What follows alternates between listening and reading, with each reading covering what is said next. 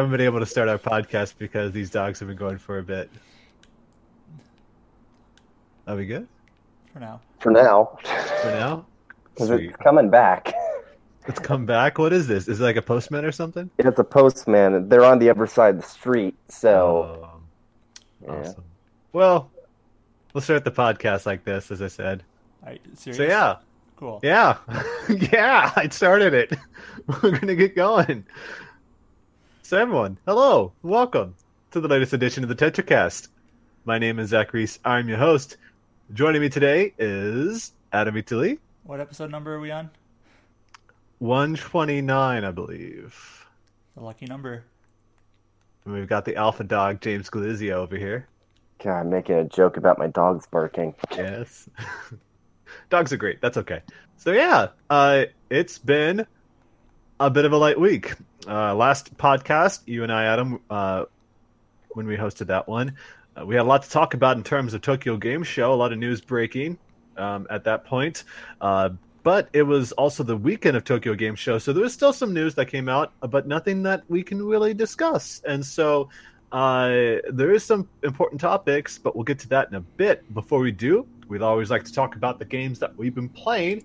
And so on that note, James, let's start with you, just in case your dogs show up and you need to meet yourself or something. Fair enough. Oh, I think I heard. No, okay. Let's quickly get into this. So, you picked up the Forsaken expansion for Destiny 2. I dropped the game after I beat it, the vanilla version. So I'm curious to hear what your thoughts are on Forsaken. I played the original version of Destiny 2 on PlayStation 4 with some friends basically a year ago at this point. And I enjoyed it for what it was, but I never played the original Destiny. So in retrospect, I was not the best person to review it for the site. Forsaken, though, definitely is a step up. One of the big problems people had with Destiny 2 after like a few weeks is that it was fun until you got to the end game and then beat the raid. But unlike Destiny 1, there wasn't really any more treadmill or after the raid. There was nothing else to kind of go for. Like Destiny 1 had random rolls for weapons, so you could find objectively better versions of the same weapon based off of the different perks they have. Whereas in Destiny 2, at least year one weapons, if you got a weapon, the only thing that mattered was the power level, or as most players call it, the light level. Right. Yes, that was the one thing I remember most about Destiny 2. They kept changing the end game to that, so I'm curious. I figured no one was happy with all the changes they made. So basically, the main reason they did that is that there was a lot of complaints from people saying, "Hey, I want to play Destiny, but I don't want to have to grind every week." And unfortunately, they kind of swung the pendulum a bit too far, and so now Destiny 2 Forsaken has basically been just returning a lot of the grind to how it was in Destiny 1 to better or worse. I'd say that it's a lot better overall because there's actually more for you to do. And in fact, the biggest thing about the expansion is that, I guess part of it is I never played the two like smaller expansions, Curse of Osiris and Warmind on PS4, even though I had the DLC because of a friend like game sharing with me, so I could have tested it if I wanted to. Right. But in retrospect, those weren't amazing. Curse of Osiris basically doesn't need to exist. Warmind is actually a decent expansion, just mostly because of Escalation Protocol, which is a bit of a horde mode on Mars. But Forsaken is definitely the most substantial new content in the game. So you've got two new areas or patrol zones. So you have the Tangled Shore, which is big, has a couple of different sections to it, has nice and large, and the Dreaming City. And the majority of, the first half of the DLC takes place in the Tangled Shore, and that's where the main story takes place, where it's a lot darker. Like, basically what happens is at the beginning of the DLC, and this is in the trailers, so it's not really spoiling anything, Kate Six dies. Like, you were trying to... You try to take control of a prison during the prison break. Things go wrong. He gets killed, and his Ghost, which is what revives Guardians, gets shot, so he can't be revived, and he's dead. That was a source of a lot of controversy when people saw that. Yeah. I think it was the right move, because not just that section of the story, but also some of what's going on with the Dreaming City and how it's evolving is also very dark. So another complaint that I've seen a lot of people have with Destiny 2 is that the overall tone of the game was very different from the tone of Destiny 1. It was a lot more lighthearted. It was a lot more jokey, and it felt like the stakes weren't really there, even though in the story, like, okay, there's supposed to be these big stakes.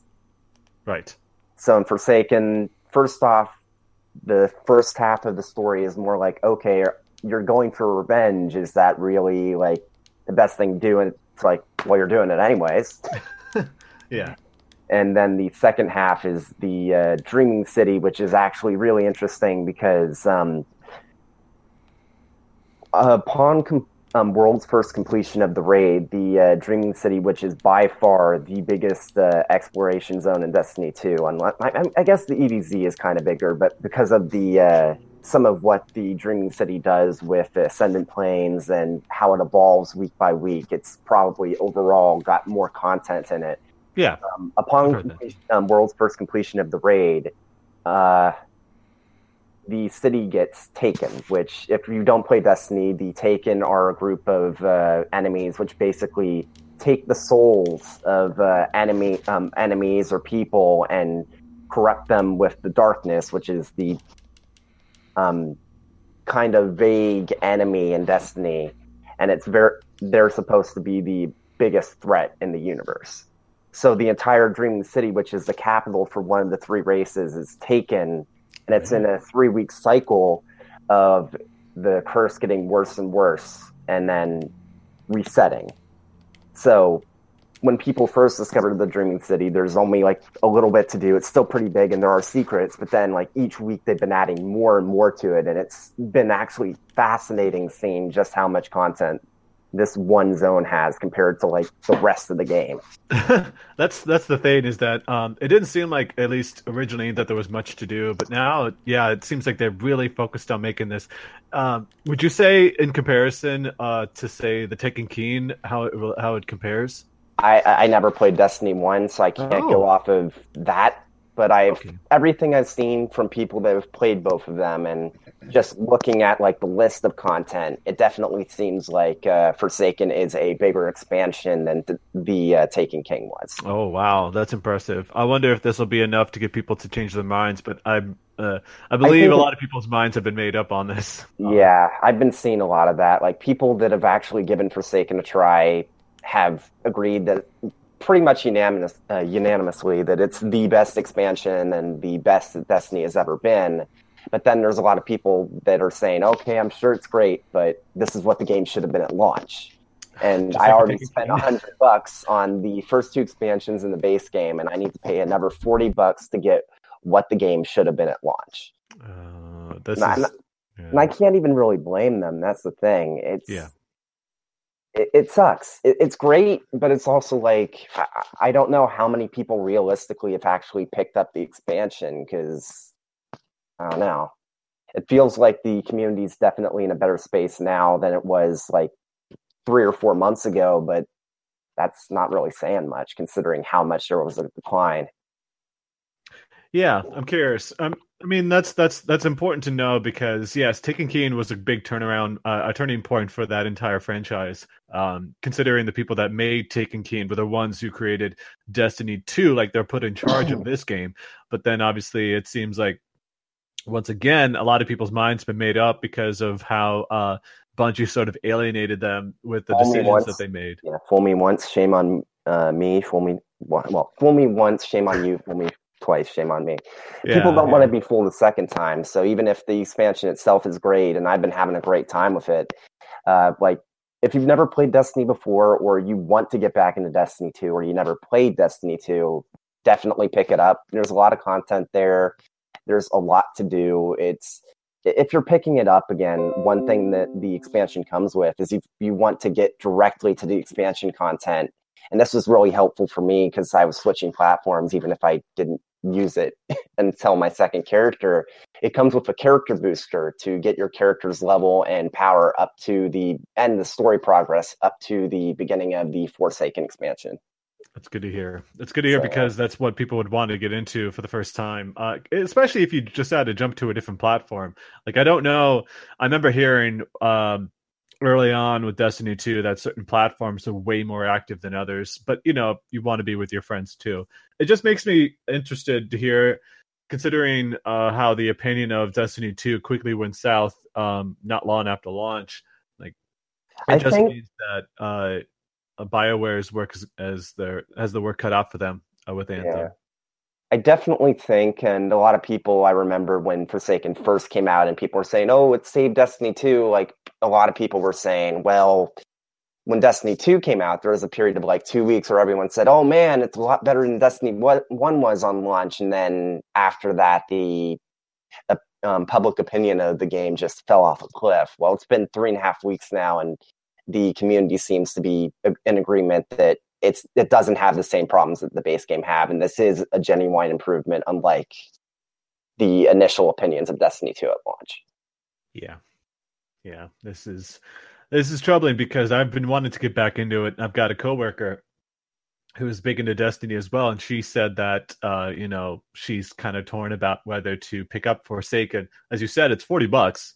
It's quite the investment considering we're in a period where there's a lot of games coming out, and whether you want to spend money there or spend it on another title that can hold your attention for dozens of hours, as opposed to a game that kind of falls off a cliff like this unfortunately did. I said, I've only played Destiny 2, the original, so I think I've already I've been playing the game since not this Wednesday, but last Wednesday, and I think I've put 50 hours into it so far. Yeah. That's a lot. You said there's a lot to do, though. So at least there's something for Destiny 2 fans to really sink their teeth into. Yeah. The only reason I picked it up was because, again, a friend of mine was like, you know what, I think I'm going to get it. And I said, well, wait until Black Friday so I don't have to spend $60 on this. And he said, yeah, I'm picking it up now. And then it's like, well, you're just forcing my hand then, aren't you? Peer pressure. And it doesn't come with like the season pass or anything like that. You have to buy it separately. So here's the deal with the DLC. If you want to get Destiny 2 Forsaken and you don't have the base game, you can buy the Legendary Edition that comes with the base game, Destiny 2, Curse of Osiris, Warmind, and Forsaken for $60. That's right, I remember that. And if you already have Destiny 2, then you need to buy the 2 previous expansions, Warmind and Curse of Osiris, to be also play Forsaken. I mean, it's not unheard of because that's exactly what they do with MMOs. But that is quite the investment if you want to check out something that apparently MMOs do. Because I know both Final Fantasy and World of Warcraft. The way it works is that if you want to play the latest expansion, all you need to do is buy the base game, like World of Warcraft, and then the latest expansion. Or with Final Fantasy, you buy the starter edition, and then in my case, I bought Stormblood. Yeah, I mean, with Warcraft, they also give away the expansion packs for free after the newest, or maybe 1 or 2 removed, but like most of them are released for free.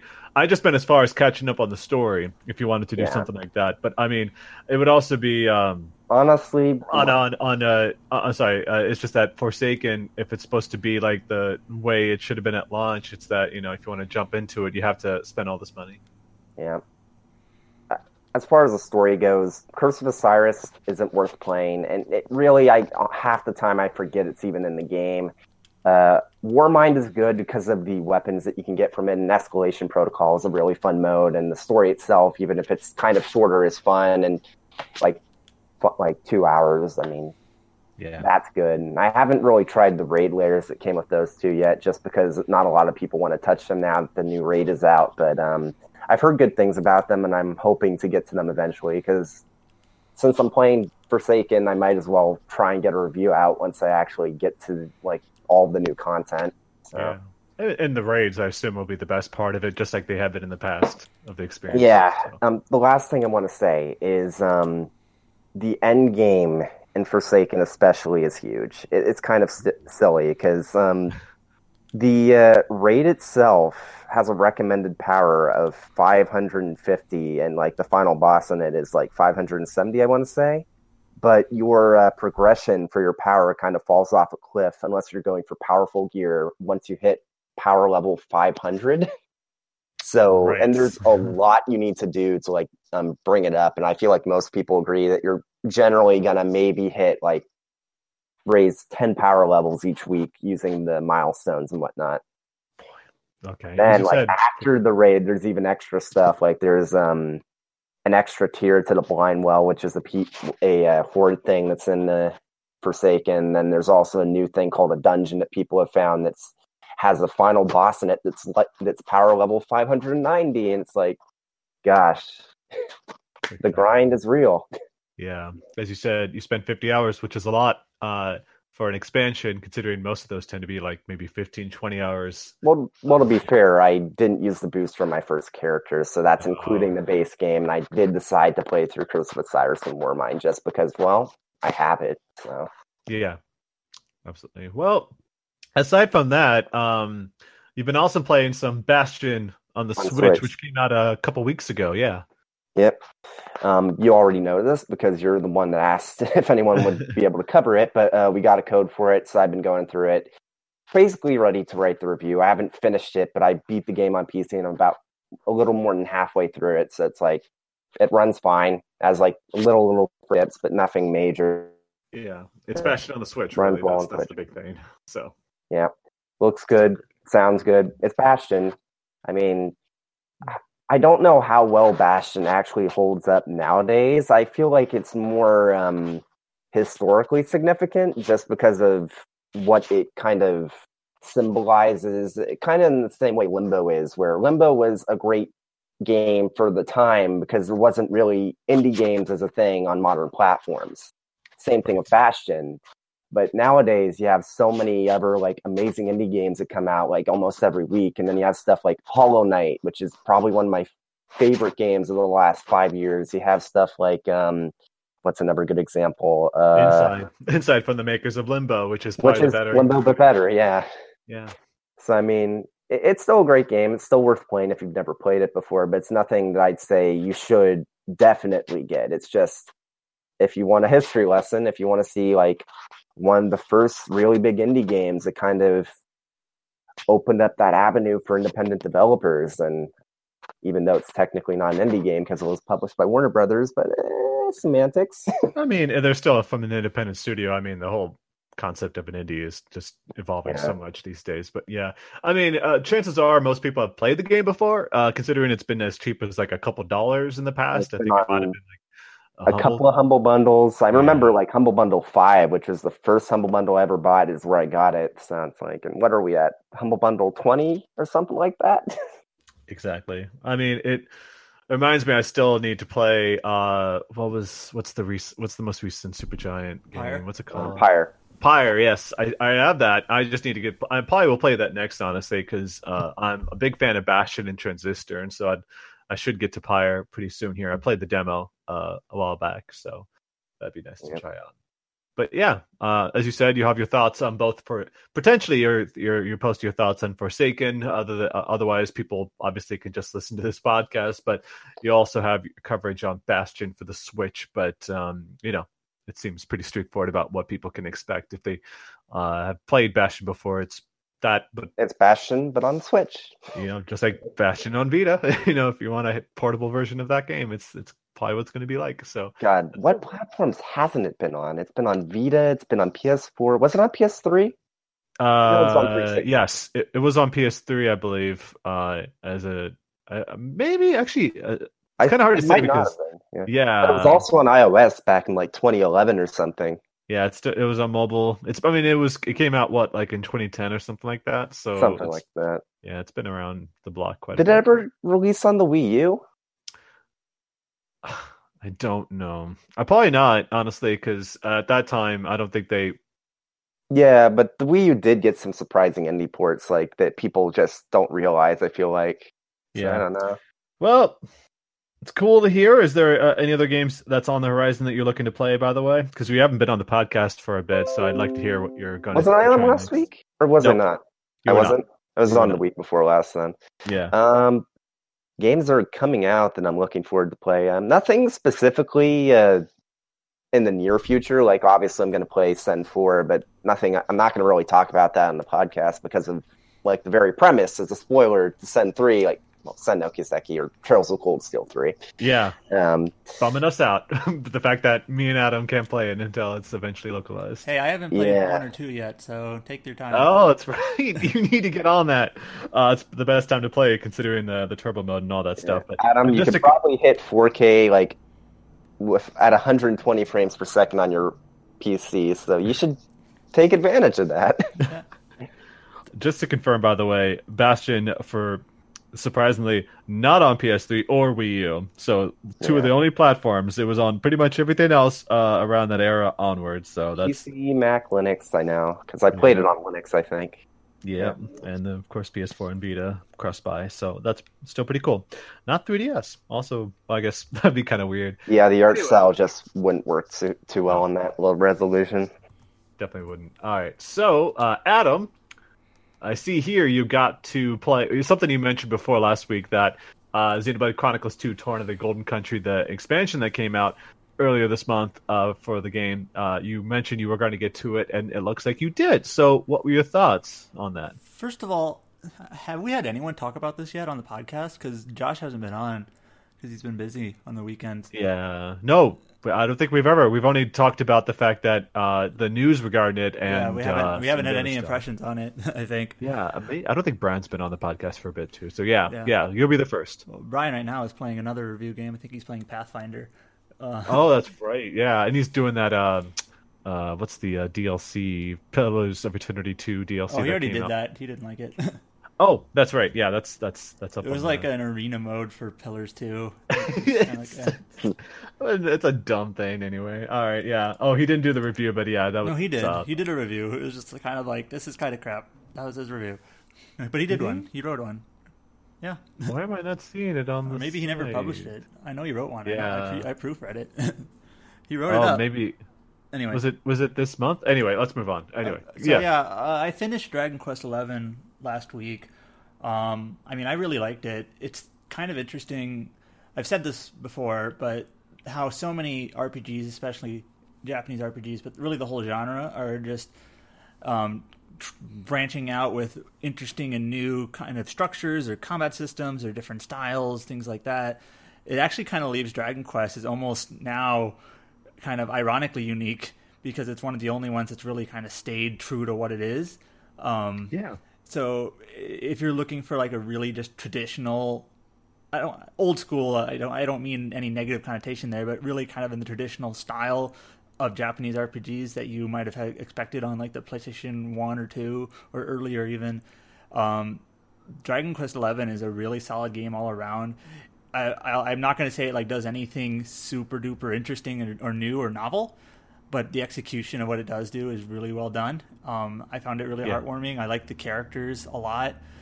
To me, it's basically. I've always said I don't like ranking games too much, but I've always been a fan of Dragon Quest 3, 5, and 8 as like hell yeah, as like my top 3, and that's actually a pretty common top 3, I would say. People like those games. Yeah, but Dragon Quest 11 is very similar to 8, obviously in its presentation and style, and it basically outclasses it in every way. So it's kind of in my top 3, if you will. It's sort of substituted for 8. It's like, okay, yeah, 11 is better in every way. I have pretty poor timing because like the day after I beat it, that's when the orchestral music mod came out for PC players, which is supposedly really well done, giving basically inserting the orchestrated music tracks into the game, and it'll be a reason to replay it at some point. But not right away because it's a long game.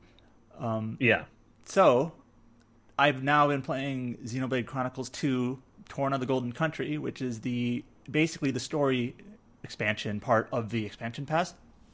I wanted to get to this because supposedly it wasn't too long, and after 100 hours of Dragon Quest XI, it's like, all right, this is supposedly somewhere around 20, maybe a little longer if you do extra stuff. That'll work for me. So Josh is the one who reviewed it, but like we said, he hasn't been able to be on the podcast because of timing. Podcasts are always hard to get everyone to be available. But So this is a prequel. It basically is set 500 years before the rest of the game, and it's basically playing out scenes. First of all, you haven't played Xenoblade 2, right? I have not. James, have you? I know James has.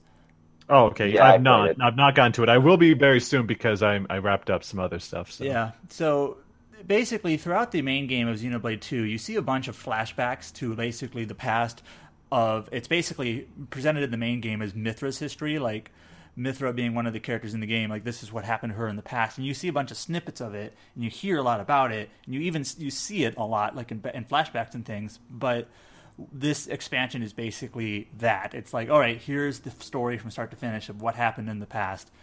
While Nintendo stated like this is standalone and a good entry point, or implied that it would be a good entry point for the series, it is not. I would not recommend it. And Josh said the same thing in his review. Don't play this first. You will be confused. But it is nice. I will say I'm about halfway through it, I suspect. And it's nice kind of seeing these characters like in real time now rather than just sort of hearing about them. The main character is a woman named Laura, who is basically a driver of one of these really powerful blades that you encounter in Xenoblade 2. And like I immediately like her way more than Rex, who is the main character of the original game. She seems so bland, so I'm not too shocked about that. Rex is kind of your typical, to use an anime reference, he's your Kirito. He's like this do-gooder, optimistic, believe in people, power of friendship type of person. Yeah. All the girls fall for him, basically, type of thing. And he's just kind of, he's almost like an insert character. He doesn't have much. I mean, he has a personality, and he's not a terrible character, but he is just kind of bland. Just Laura is just not as naive, really. She's more adult. She has a better design, better outfit than Rex for sure. And she's a refreshing character. Adam, who is another character you hear about a lot in the original game, like you really had no idea what he was like, and basically now getting to see him like interact and talk with all the other characters and all that, is like, yeah, Adam's a cool guy. I like this guy. And I would almost say I like this almost DLC cast more than the main cast. Mainly because I'm not really a huge fan of Rex or Pyra, but it's an interesting little DLC. I wouldn't say it's like essential, but it's just kind of a fun little add-on. I think it's kind of the perfect sort of additional content you'd want for like an expansion pass. It kind of is just extrapolating, embellishing, kind of filling out these details that were presented before, but in kind of a how do I put this? It's basically giving the full story this time. And except for Temperantia or whatever. Yeah, that was supposed to be a big thing, and it's like they don't even show it. Apparently, it's like what? Yeah, that's another lore thing that they kind of it's not really fully extrapolated.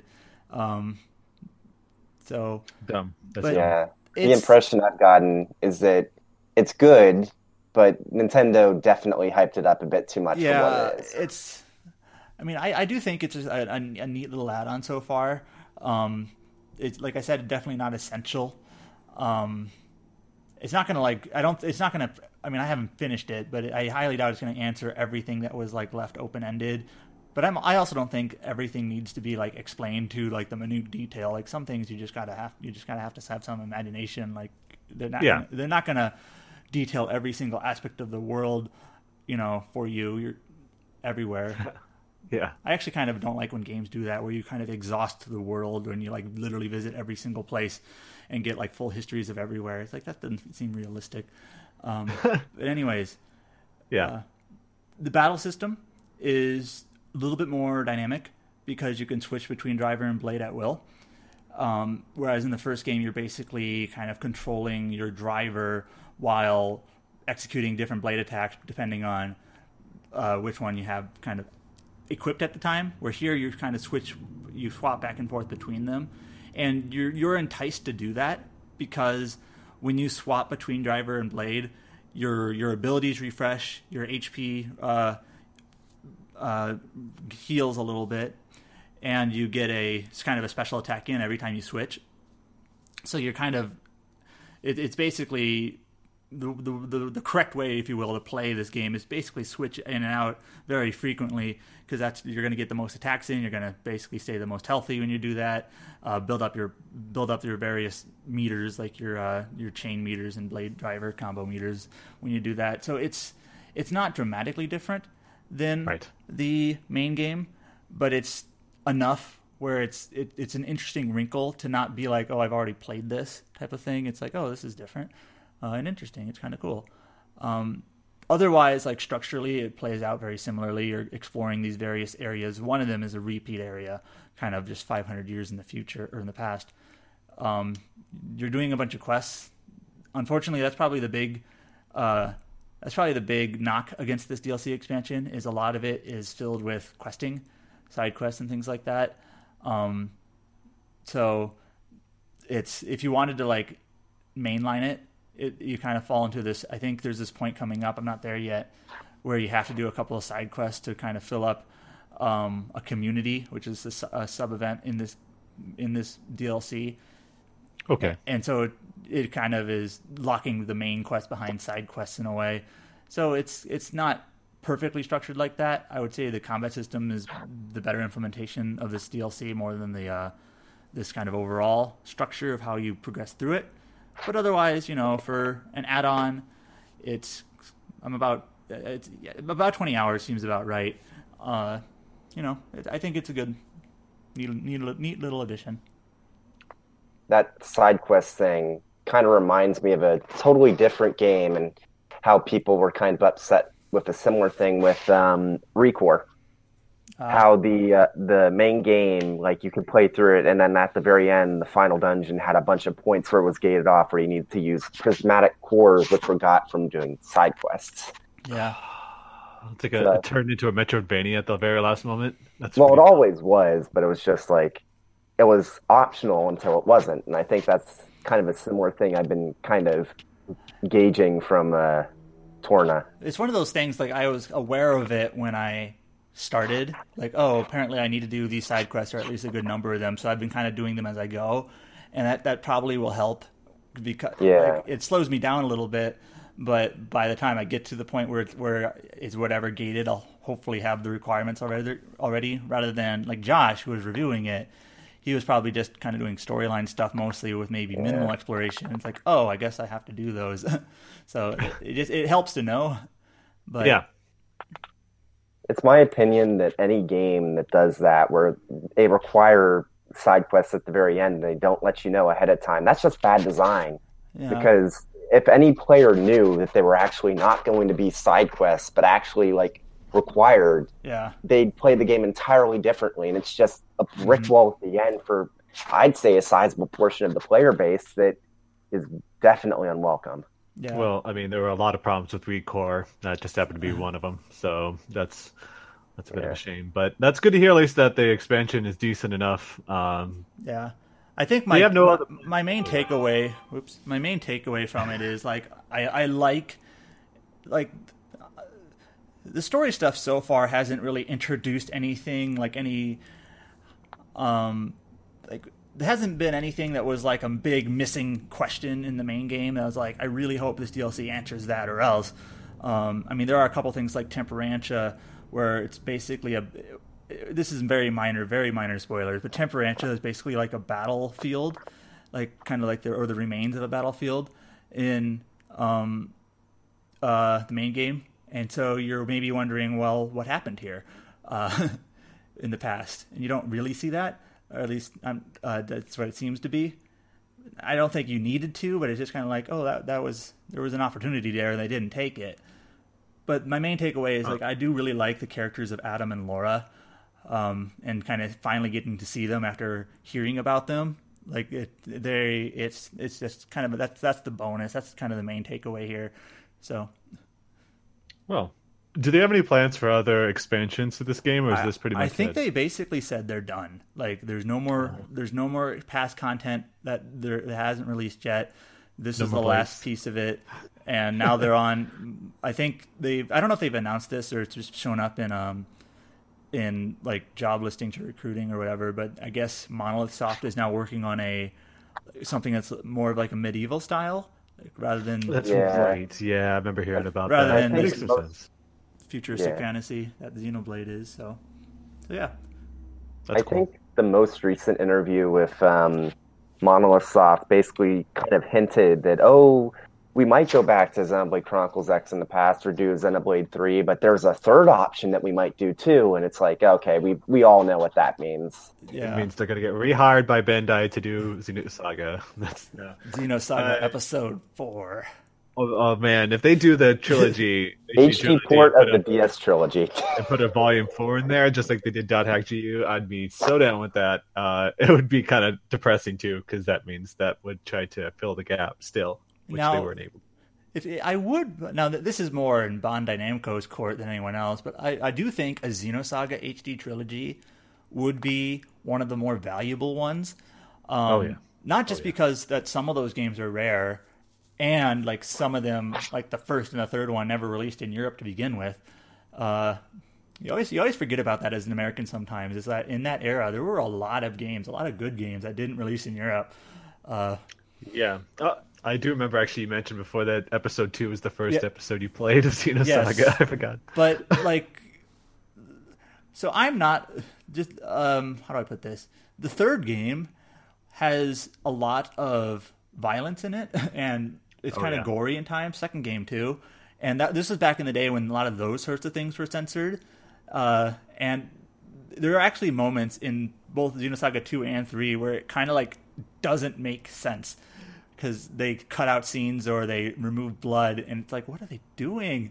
Obstructed it, yeah. It's like that. Like I'm not a big like no censorship type whatever, but those are the type of games where it's like I actually think this is detrimental.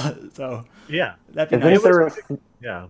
Isn't there a scene in one of the Xenosaga games where a guy literally just tears his head off, Yes. and they remove all the blood and the localization, so it just Yes. looks Like a They doll. they replace it with like it looks like a it almost looks like a wormhole in his neck, like magic. Yeah, that was it. Oh my Yeah. gosh! I remember like in the first one, they there was even talk around that time on like I don't know if it's like in magazines or on websites, but like the part when it shoves his hand inside of her chest, Yes. and they thought that looked bad, and so they moved it or something like that. I forget. Like a Well- part of it was also that it was like underage issues with Well, that. there's too. also there's a couple of moments.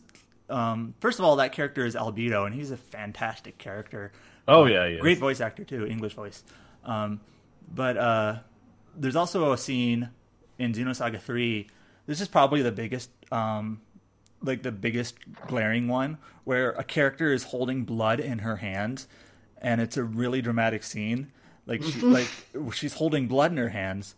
Yeah. Like it's basically spilling out, and it's removed in the English version, so it looks like she's just staring at her hands for some reason. It's like, what are you doing? It looks awful. I mean, more speaking, I mean, aside from the fact that yes, they could fix those censorship scenes, because I mean, if I'm not mistaken, those games were rated teen, and that would be very much considered teen still to this day, even with that. I remember at the time, Episode 1 was considered one of the most gorgeous looking games on the PS2. Even like when Chaos does that attack where all the feathers come down, that like those things, the people pointed out at the time as being gorgeous. And so just imagine that being HD. You know, I think it would be very much worth it. And of course, people being able to play it. I don't know if they would make other changes to the way 2 was. But I would still love to see something like that happen. But considering how successful .xgu was, I'd be very shocked if this isn't something that CyberConnect 2 is working on. Also, we got off on a little tangent there, but I have not played Xenoblade Chronicles Cross yet. Oh, you should. And it's like, I have it on my Wii U, but I'm just kind of paranoid that like as soon as I get around to like playing it or like finishing it, they're going to announce a port or something. Like, so I'm just going to hold off on it for now. I have plenty of other things to play. Honestly, at this point, I'm probably just going to make a backup of my disc and emulate it, because Cemu can actually run it pretty well. So 1080p, better loading times, probably the best way to play it. Yeah. Also, it's kind of surprising. Yeah. Someone make a Batten Kaitos 3. I would love that. Yeah, when I posted Banzai-Kaito's Origins at its birthday this week, a lot of people are still like, "Oh man, just had great memories of that series." Banzai-Kaito's Origins is one of my favorite games. Like, I love that game. Yeah, it's pretty great. It's still probably my favorite Monolith Soft game, like, overall. I know it's co-developed Monolith Soft, Bandai Namco, but in any case, it's fantastic. Yeah, it's pretty good. It's also kind of surprising when you think about the fact that Xenoblade Chronicles 2 has been having DLC since last year when it came out. Like, this is an expansion that took a year for it to come out. But since then, they were releasing all these rare blades, including Cosmos. Yeah. And who's the Telos. one from 3? Telos, yeah. I've not played 3, sadly. I've played 1 and 2, not 3, which is kind of a thing that I do. 3 is like, I don't hate 2 as much as a lot of people. Like, I do see some good in it. But 3 is, like, clearly the best one. Like, no questions asked. I think, too, there's some bandwagoning going on. I mean, it's weird to think that 2 and 3 did not come out that long ago. Like, it was around, like, late PS2 era for both of those. Like, so 2004 and 2006, I think. So we're talking 14 like that. and 2006 was the same year Final Fantasy 12 came out, which was, was kind of weird. Around the same time they released the PS3. Like, I think 12 came out, I think it was like in August, and then a few months later, that's when the PS3 came out. That's why it didn't do as great. But yeah, Xenoblade episode 2, Xenosaga episode 2, excuse me.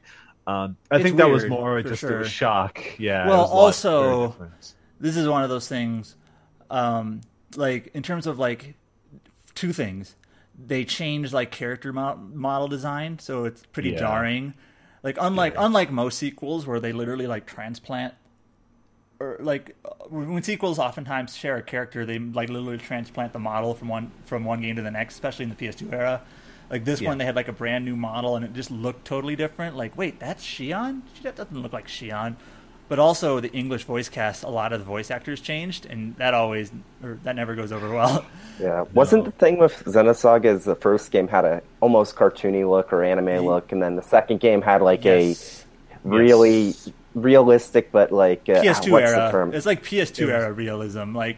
Just did not look great, and then Xenosaga 3 was kind of like a mix between the two. Yes, exactly. And, like, people will there's this, people will show, like, images of, like, Xion, for example, like her 3 different models, and they each look different. And, you know, I'm not saying characters can't look different as they, you know, from game to game, but it's just so different from one to the next. It's like, oh. Yeah, what were they thinking? That was the big problem, is they did something so dramatically different, and that ended up killing the series. So, not a good plan for Monolith Soft, and that's, you know, hopefully they can, once again, they can try to, maybe they'll change the models for the remake if they ever do it, because man, yeah, that trademark for Zarathustra, which is the subtitle for Xenosaga Episode 3, nothing's come of it just yet, but hopefully we'll get some news about that soon. Well, let's move on from that, and I can just say on my point that the only 2 games I ever played was Dragalia Lost, which is a newly launched game from Nintendo and Cygames, which is very good. I was kind of surprised. I shouldn't be, really, because Cygames made Grand Blue Fantasy, which is already, like, it's very, very popular for a reason. A lot of it has to do with the art design, the music, and just how much money they're pumping into that game, with all the, you know, famous voice acting and all that. But Dragalia Lost is also a great experience. It's kind of cool because you're seeing a game that has to be built from the ground up, from square one, and so it's not like I mean, they could potentially have crossovers, which would be kind of funny, seeing Nintendo characters in this game, but you know, these are all brand new character designs. The mechanics, though, if you've ever played an action RPG on a mobile game that's an action RPG, you'll instantly become familiar with the way this game plays. Like, you're dragging characters around a screen, tapping on enemies to swipe, to attack them, and swiping to dodge out of the way of their attacks. So in that regard, it's pretty much what you'd expect. But the level of polish is pretty high, and that's what's really made the game so much fun. And also, Daoko's music is also incredibly infectious. Like, it's kind of great that you're still like I've got the game up right now, and I'm just on the home screen, you know, where you can go to different places, like join on a daily quest or something like that. and there's music playing in the background, and characters are bouncing around to the tune of the music, and they're cutting to like different shots of them like in their bunks or out in front of a fire, and they're all like bouncing their heads side to side. And before they get into combat, they're dancing to the music even then. So like they're really playing along to this, and I think that really helps the game get a lot of its charm. And so in that regard, I've just been having a great time with this game. And it's become like the next big one that I've started to get into. So I've got this installed, Game of Fantasy installed, and I've still got what's the other game I've got here? Azure Lane is the third one. And I would suggest people check it out, because I'm having a difficult time collecting my thoughts right now because I'm kind of distracted with something else happening off screen. But that's something that I would recommend people checking out. Aside from that, this morning I woke up and I decided I was going to play through Kirby Star Allies. So I stayed in my bed all morning past lunchtime just playing that game, and it is incredibly adorable, as Kirby always is. And I love the fact that every time you summon an ally, so in this game, anyone who's played a Kirby game before, it's like, yes, you can swallow an enemy and gain its powers, or you can create a buddy that will travel along with you. But every time you do summon a new ally, they have a reaction, like they wave to you, or they give you a hug, or I guess they smooch you. I don't know. That also happens. And you can have up to 3 buddies with you the whole time. But they also include like King Dedede or Meta Knight or some other like popular characters from I the always past get the Kirby games. Like, when did this game come out? This year. Okay. It was the Switch game. Yeah. Okay. Yeah. So many Kirby games released, I kind of lose track of them. Absolutely. I mean, that's understandable, but they're all great. Like, in my opinion, Yoshi and Kirby are 2 of my favorite Nintendo mascot characters, because for me, they always deliver, and I always have a great time with their games. And so I was excited to try this out, and for good reason. It just puts you in such a good mood of playing along, because it's super adorable. Everything's I'm on a sugar high just playing this, and I can't help but have like a dumb smile on my face as I play through it. And everything's so bright and colorful. There's no like mature content. It's obviously geared towards a younger audience, and so it's just so great. And the dialogue is also pretty charming as well. Like, there's some chatter from characters who can actually speak, which is something you don't usually see in a Kirby game. Yeah, just had a great time with it. Unfortunately, it's pretty short, and so one of the critiques about this game is that it's pretty short. So for $60, it doesn't quite feel like it's worth that amount. So, but for what it's worth, I picked it up on a discount. I still had a great time with it, and yeah, just puts you in a great mood, especially on a Saturday morning. It's just the perfect game for that. So, well, I don't want to keep things going for too long on my chatter. I did mention before I was thinking about Xenoblade Chronicles 2, but I do remember Forza Horizon 4 is out next week, so I might be playing that instead. Just know that Xenoblade Chronicles is long, especially if you want to do like both the game and the DLC. Like, yeah. So I should probably continue my playthrough of Persona 5 too, because I played a bunch of that, and I actually dropped it because I had so much else going on. So I feel kind of bad that I haven't played through that. Sorry. I was just going to say, I just need like all game publishers to like, how about we all decide in 2019 or 20, just don't release any games. Let me catch up. Being really selfish here. I thought 2018 was going to be that for me, but then it's like in the last 3 months of 2018, and then like the first 3 months of 2019, it's just going to be, gosh, too many games. Yeah. And they're going to keep announcing games or delay them, it's going to stretch out. And you also have stuff like Valkyria Chronicles, like where like a year ago, Valkyria Chronicles 4 didn't exist. Like, it was announced in last November, and it released in like January in Japan. Like, it was really, like, they didn't give you a whole lot of leeway on that one. Like, oh, there's gonna be a new Valkyria Chronicles game, and it's also pretty lengthy. So it also reminded me that Ni no Kuni 2 story DLC is supposed to be out early 2019 as well. So man, yeah. I don't know about that, but just thinking about Game of the Year chat for this year and next year, especially this year, like we've had 3 or 4 perfect scoring games, and that's insane. That's never happened as a site before. We've never had more than maybe 2 at most, and that was last year. We had 2, with Nier Automata and Zelda Breath of the Wild. So this year is even more insane. So Still going to argue for Monster Hunter, even though we gave it a 9. we'll have to I'll wait for that chatter. But yeah, that. I mean, offhand, I think Dragon Quest, Valkyria Chronicles, Monster Hunter, like Ni no Kuni is maybe not. Nah. No, I mean, I can say right away, I don't think it. No. Yeah. I'm trying. What other games are really good? I would not RPGs? call it second tier, but I would say it's probably not going to, beat those games. Yeah. I would say Ni no Kuni 2 is way better than maybe 6. Hmm. Anyway, let's get into the news of the week before we go off on another tangent. So, big first piece of news that we've got is that, this week, The World Ends With You Final Remix released in Japan.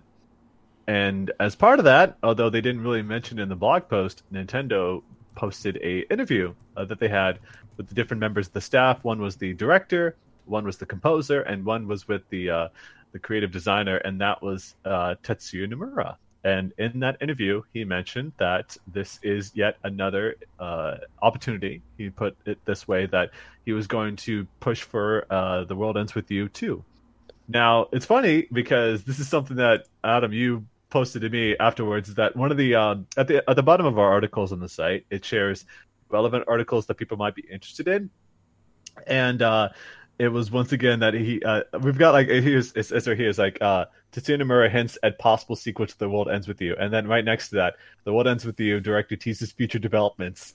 Yeah, the possible sequel tease at the end of The World Ends With You solo remix. Yeah. That was the mobile version of the game. So we've got like 3 out of the 4 of the related articles are all things like he's been teasing this, but once again he's pushing this initiative from a game that came out originally 11 years ago. He wants to make a sequel, but from people who played the Japanese release, apparently it's even strong. The wording is even stronger about that. So that would be. You mentioned before that you don't know if you really want a sequel, though. Well, one thing I really appreciate about The World Ends With You, it's kind of like, I kind of think about it in the same way I do the original Valkyria Chronicles, only it's even more so now. Is like there's nothing like it. Like there is no other game that plays like The World Ends With You. No. Like it is so unique in terms of it's not just its combat gameplay, but just like its design overall. Like it's so like, and like there's literally nothing you can compare it to other than it's the different versions of itself so far. And so I almost feel like making a sequel, like I'm kind of cautious because I almost feel like it dilutes a little bit. I guess worst case scenario is you do something like Valkyria Chronicles 2, or just kind of like totally tarnishes in a way. Here's the thing. I would think if they would make a sequel, I would hope it would be like a new cast overall. Like I don't know if I need to see like more of these characters. Like what do they do next? And I don't know. It's one of those things that's like I'm not really eager for a sequel. Like if they make one, I'll probably play it and I'll probably be interested in it. It's just like I don't think it needs one, or like it's just such a polished game that like there's not even like a gameplay front where I can say like I really hope this mechanic is polished up in a sequel, because it's a really polished game already. So anyway, I mean, if you think about the perspective that this is Tetsuya Nomura, I mean, we talk about Kingdom Hearts, like we thought that 1 and 2 were pretty great, and then you've got like a bunch of spin-offs and like interquels and all these things that came out along that time. Even if he does announce a sequel, we might not see it for a number of years. And so I assume that even then, it's like his idea of what the sequel would be will continuously change over the course of development. So who's to say like if this will even get off the ground? But at the same time, I am totally there with you, because I also highly prefer an original game over a sequel any day of the week. And Square Enix has been good enough where like the success of other titles has helped them invest in other games and remasters for old games. Like you look at Romancing Saga and all these other titles coming out, and Saga Scarlet Grace, like that, the fact that exists, like I'm happy that they're being a lot better this year in terms of announcing new games and other developments, as they have been in the past where they played it extremely safe. And it would be cool to see a sequel. But I'm also there with you. It'd be cool to see it with a different cast, but I don't know if fans would like that. Is the thing. And it reminds me of Life is Strange. Like a lot of people were upset that it didn't star Chloe and Max. And it's just but I totally understand why they did that. You know, they felt that their story was done. There's nothing more to say, but people love those characters. So there's no way that they could have made a sequel considering how the original ended. But apparently, the Life is Strange 2 episode 1 released this week, just the other day, and it's been strongly received. So. Perhaps I've heard some people kind of saying it was a disappointing start, but then on the other side, I've heard some people like absolutely adore it. Like, so it's the first episode, so you know. Yeah. See. As far as I'm concerned, I'm still not convinced that Final Remix is even worth the effort that went into it, especially since I found out that the D-pad controls for the partner that they were teasing in the first trailer back in January have been cut from the final release. Weird. So the only ways you can play the game is either with the co-op, which is basically the co-op partner only has like 3 moves and basically like 3 pins, and I don't know. And like I was kind of interested in it when I thought, okay, the new content's going to be a new week because, well, at the end of Solo Remix it said a new 7 days, and now the new content was only 1 more day, and you still don't even. Well, I'm not going to spoil anything, but I've been keeping track of some of the impressions from the Japanese version. It just, I don't know. Yeah. I mean, a lot of people didn't like the combat in the DS game, but I loved it, and I feel like a lot of people are like, oh, I can't do both at once. It's like you probably didn't really understand the combat of the DS game. You weren't supposed to be playing as both as once. You're supposed to play a little bit as like one character while keeping an eye on the other just to make sure they don't get hit, and then like pass the puck around. It's like, yeah. The original game, I remember like very clearly when I was playing it. So the original game is set up it's set up to be like 3 weeks, and I remember like actually for the majority of that I actually wasn't really feeling it. I wasn't until like the end of the second week. Up to that point, I was just kind of like, it was kind of breezy. I was just kind of making my way through it and just kind of like, yeah, this game is kind of cool, but I don't know, I'm not really feeling it that much. But then that boss, that second main boss, who's the Sokotoa guy, Math Man, like that, I kind of hit a wall there. Like the kind of the routine kind of thoughtless strategy that I was using stopped working. Like, whoa, how do I surpass this? And then that's when it kind of really forced me to like actually understand what I was doing and how to actually play the game. And then like once I started like figuring it out, things started clicking, gears started turning. I'm like, oh, this is pretty cool. And then like from there, like the challenge kind of ramps up from there too. And that's when it like really clicked for me, how everything worked. And then that's also roughly around the point when like Neku like starts to change his characters. He's a pretty dynamic character. He's very different at the beginning of the game than he is at the end of the game. So if you haven't played it yet and Neku kind of turns you off right away, stick with it a bit because he changes a lot. And the story gets way more interesting from that point too. But yeah, like I guess for the Switch version, I plan on playing it just with like the kind of, I'll play it in handheld mode just with the touchscreen like you would with the DS. Obviously, it's only one screen instead of two now, so the mechanics aren't quite the same.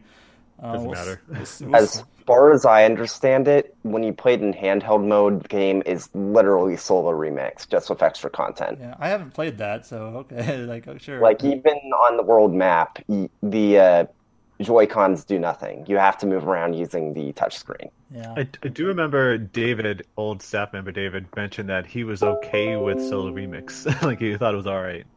So that's just on a bigger screen, as you said. If you played it like on a tablet, I guess, in that point, which is totally what it kind of is. But that's.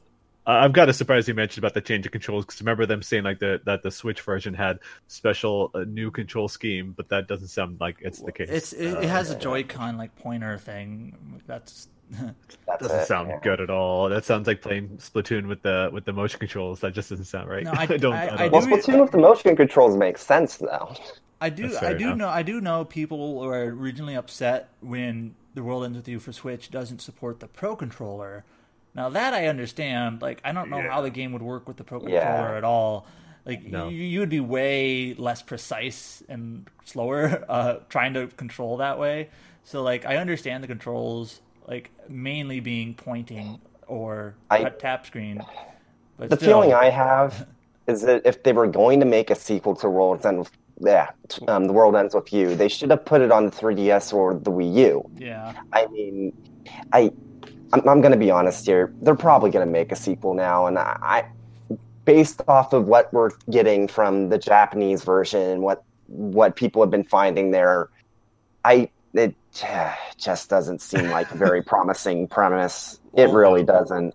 I mean, if you look at modern Tetsuya Nomura compared to classic Tetsuya Nomura, nothing is like guaranteed anymore. I mean, like, here's the thing.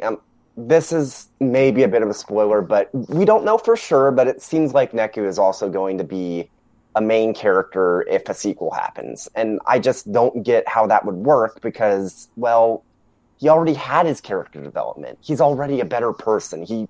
Where else is there for him to go after the first game? I mean, you can make the argument about Sora in Kingdom Hearts. He's had his character development. It hasn't stopped him from starring in so many games, so I don't know. I mean, also, Sora is dumb as bricks in the latest Kingdom Hearts game. I hope he's not. He does seem kind of dumb, yeah. Yeah, so does Haley Joel Osment in real life, so we'll see. Yeah, the thing with The World Ends With You, and this is something I've noticed with a lot of people that played The World Ends With You when they're in like early high school, late middle school, it resonated with them just because of the character of Neku, like how he develops, and that's the reason why I think a lot of people consider it a classic, and I'm with them. I consider it a classic, but there's no reason to have Neku in there again. I mean, do the same thing with a different character, fine. Have it for a different generation, because it's been over a decade since the game originally came out. That's fine, but using the same character, like, again, assuming that's what they do, it just seems like such a waste. Yeah. I mean, you can say a lot about the style and the music as well as being a big reason people love that game. But yeah, I totally get where you're coming from. But we'll have to see. I assume the reason it's taken so damn long to make a sequel is because Nomura doesn't even know how to make a sequel to this game, considering what he did before. From everything I heard, it's that the original the sequel was in pre-production years ago, but it just never got off the ground. And I assume this is a big reason why. So, game development's hard, and that's on them to figure it out, not for us to speculate on exactly is. Although I'm totally cool with speculation. Also, another point to bring up is with Kingdom Hearts, we speculated on this beforehand, but with Kingdom Hearts 3 kind of being this thing that we've been waiting for. It was announced like 5 years ago, but it was really, people were waiting for it longer than that. Finally being, a final complete product from Nomura, it's like, what's he going to do next?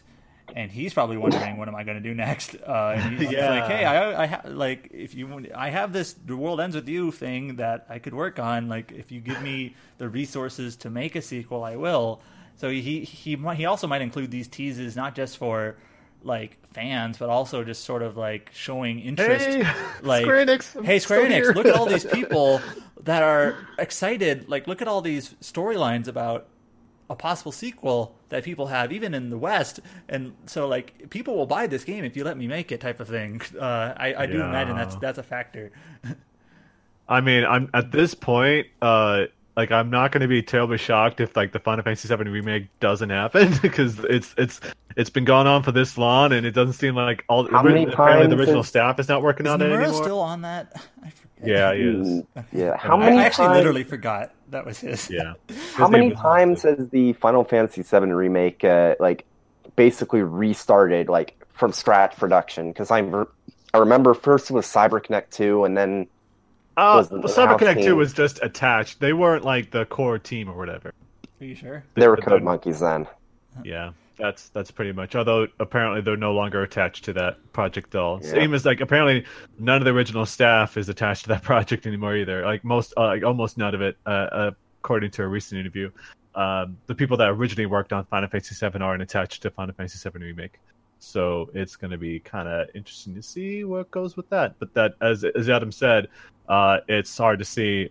It's hard not to see that this is Nomura kind of speaking out, trying to make sure that his value is still appreciated as a developer, considering he was kicked off 15 as a director. So we'll see what happens. And I assume Kingdom Hearts 3 will probably be in sort of a weird state after that game comes out. The whole Kingdom Hearts series, I should say. But let's move on to another series. This probably won't be much. I mean, the reason we put this World Ends With You at the top is because that was our big story. The rest of this is kind of, I assume will be kind of, small chatter here. So, for one thing, and I just realized that I need to fix something regarding this news post. We're missing an image. But the Atelier Arlen Series Deluxe Pack. Koei Tecmo is bringing that over. This is something we brought up, I believe, on a podcast before, but this is going to be the Arlen series, which is Rorona, Totori, and Meru, which was the original PS3 games that came out there, the first ones that came out on the PS3, the first trilogy. They are getting bundled together in a DX pack that'll be out for PS4. I feel Nintendo like we Switch. Hold on, let me. The PS4, Switch, and PC. But they haven't said whether these are the Plus versions. Go ahead, James. They have said that they're the Plus versions. The Japanese announcement said that they were DX versions. So yeah, that's weird because the press release didn't mention it. That's why I was kind of I was like, it better be, because they said it's all the DLC, but they didn't specifically say Plus. But that's good. I assume they would not go back on the Atelier Rorona visuals because they completely changed the character designs for the Plus release, which was also on PS3. Go figure. This is before they actually put it on the Vita. But yeah, that's great. It's a great way for people to get into this. People who don't know, it was first those three, then it was Aisha, Escalagi, and Shally, then it was Sophie, I'm blanking here, Marie, Fierce, and Ferris. Ferris and Marie, yeah. Those are the three that came after that. And we've, of course, got the Nelky. There are so many Atelier games. Yeah, but the bigger thing is just that... this is going to be a great way for people to get into the series because this was, this will start with this, and then you got 6 more games to look forward to. I saw a lot of people reacting to the news saying that, hey, I can finally get into the Atelier series. But yeah, it's perfect. This is actually the best way to do it. And I still feel that Rorona is one of the best entries in the series. So, along with Escalagi, of course. But like this was my first 2 games I reviewed from the series was Escalagi, which is crazy because, yes, once again, that's the second in a trilogy, kind of like we were talking before about Xenosaga Episode 2, Adam, that being your first one in the series. Escalagi was also my first entry into that. Then I went back and played Rorona Plus for review as well, and I love that game. So, this will be out on December 4th, as I said, include all the DLC. So this will be perfect. Either of you guys can be picking this one up at all? Yes, because maybe it'll finally get me into the Atelier series. Yeah. I have the full Dusk trilogy on Vita, like including the 2 physical releases for Eska and Logi Plus and Shally Plus, I think it is. Yeah. And I've been trying to play Ayesha, but just backlog. Maybe playing through Arlen first will finally get me into it. Yeah, I love that. Hopefully. What about you, Adam? I will never play the series.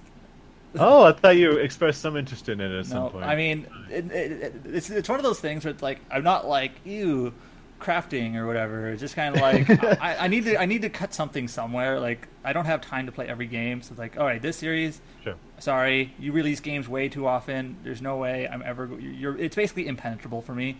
Like, sorry. I must have confused it with somebody else who said that they want series. But yeah, anyone who's looking to get into this is the perfect way to do so. It's going to be released. The only downside is that, they'll be released separately and as a bundle, but it's a digital-only release, which is a bit of a shame because I would love to have it as a physical collection. Maybe Koei Tecmo will have a special edition come out, and I'd be right Don't there. You mean NIS America will have a limited edition release? Yeah, potentially. Yeah, it's weird because I posted the Atelier Rorona box art for PS3, and that was with the NIS America logo before Koei Tecmo bought up Gust. It would have been a totally different situation, I guess. It wouldn't be as weird, I guess. I don't know. Any case, that's going to be out.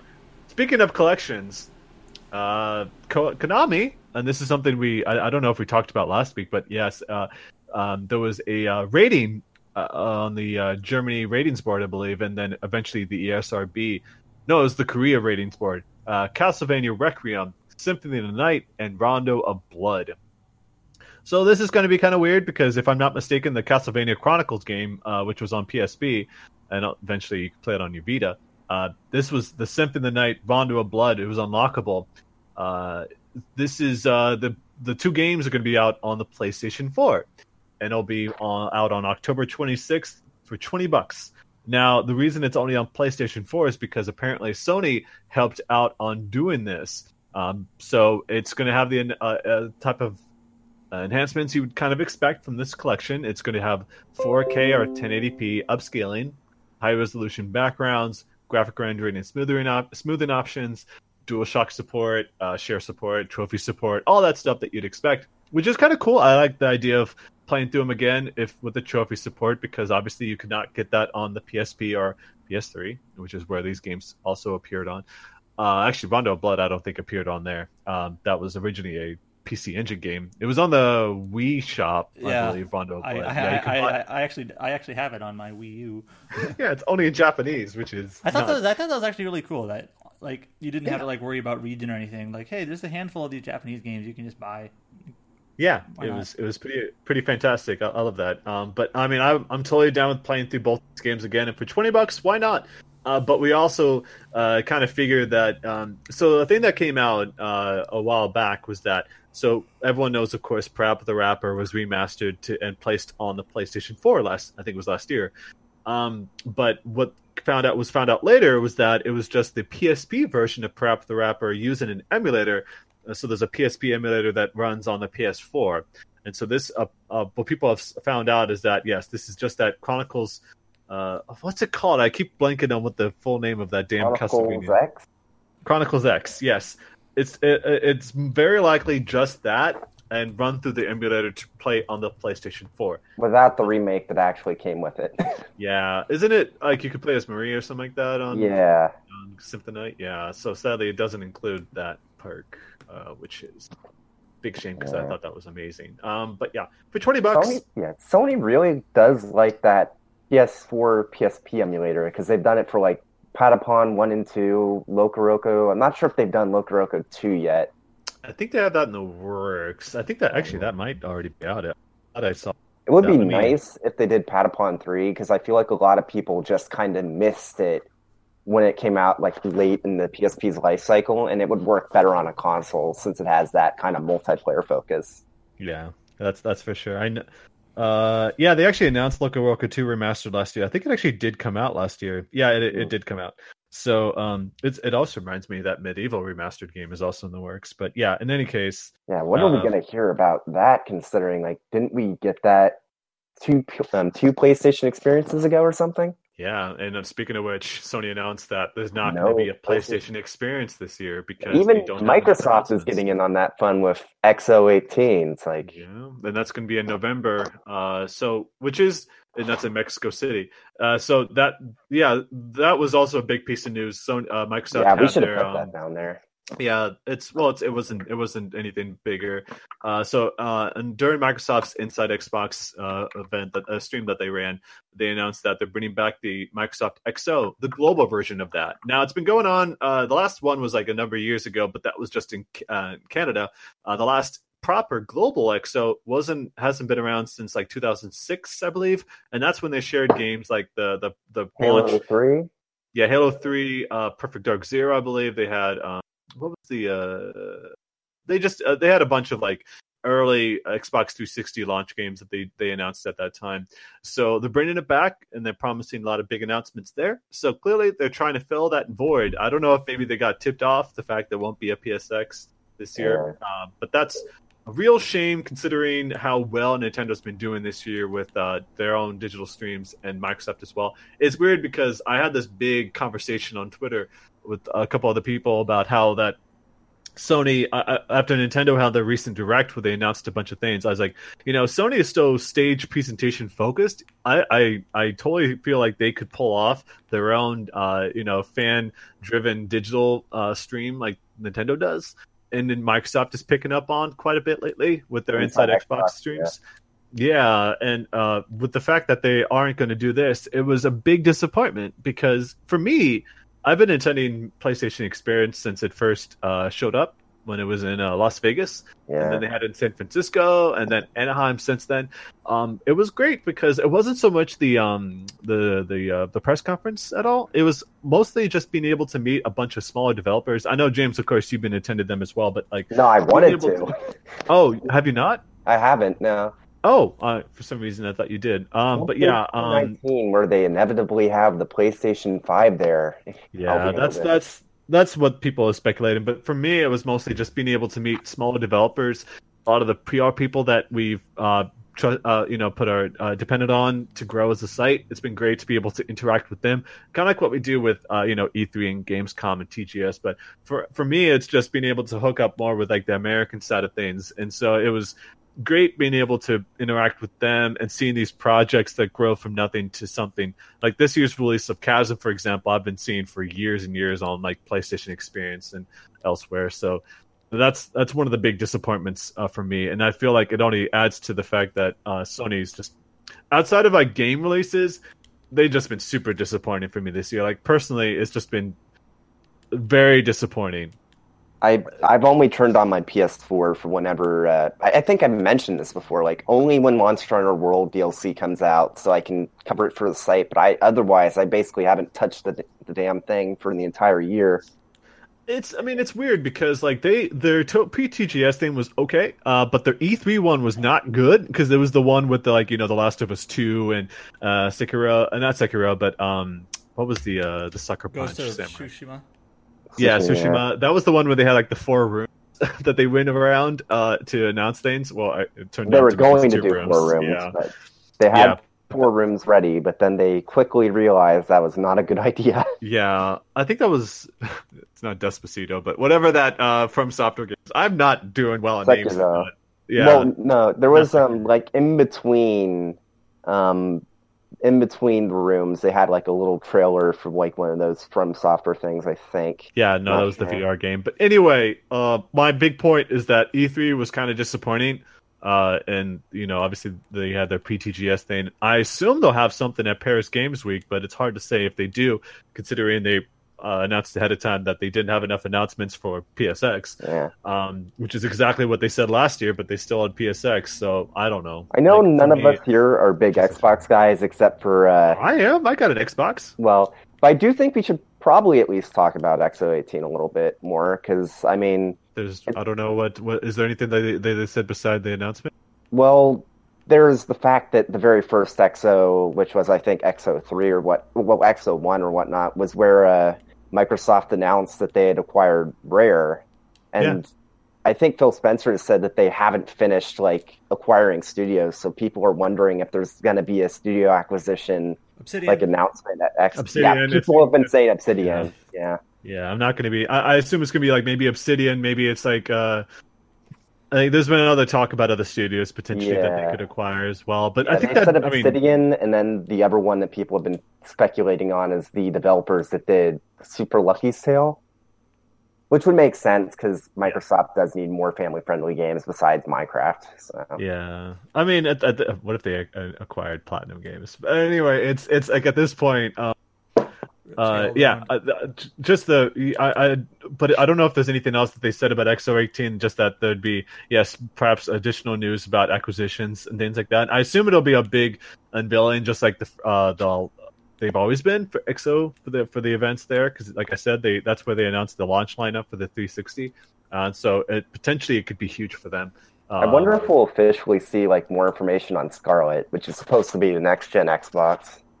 I don't know, because I think that would kind of bury their own system, and when it's not going to be out for a while. I mean, they kind of teased it before, but if anything, they probably could announce like a digital-only Xbox One or something like that. That's probably what that they could always move to, because they tried to do that with the 360, I believe, but that kind of fell through.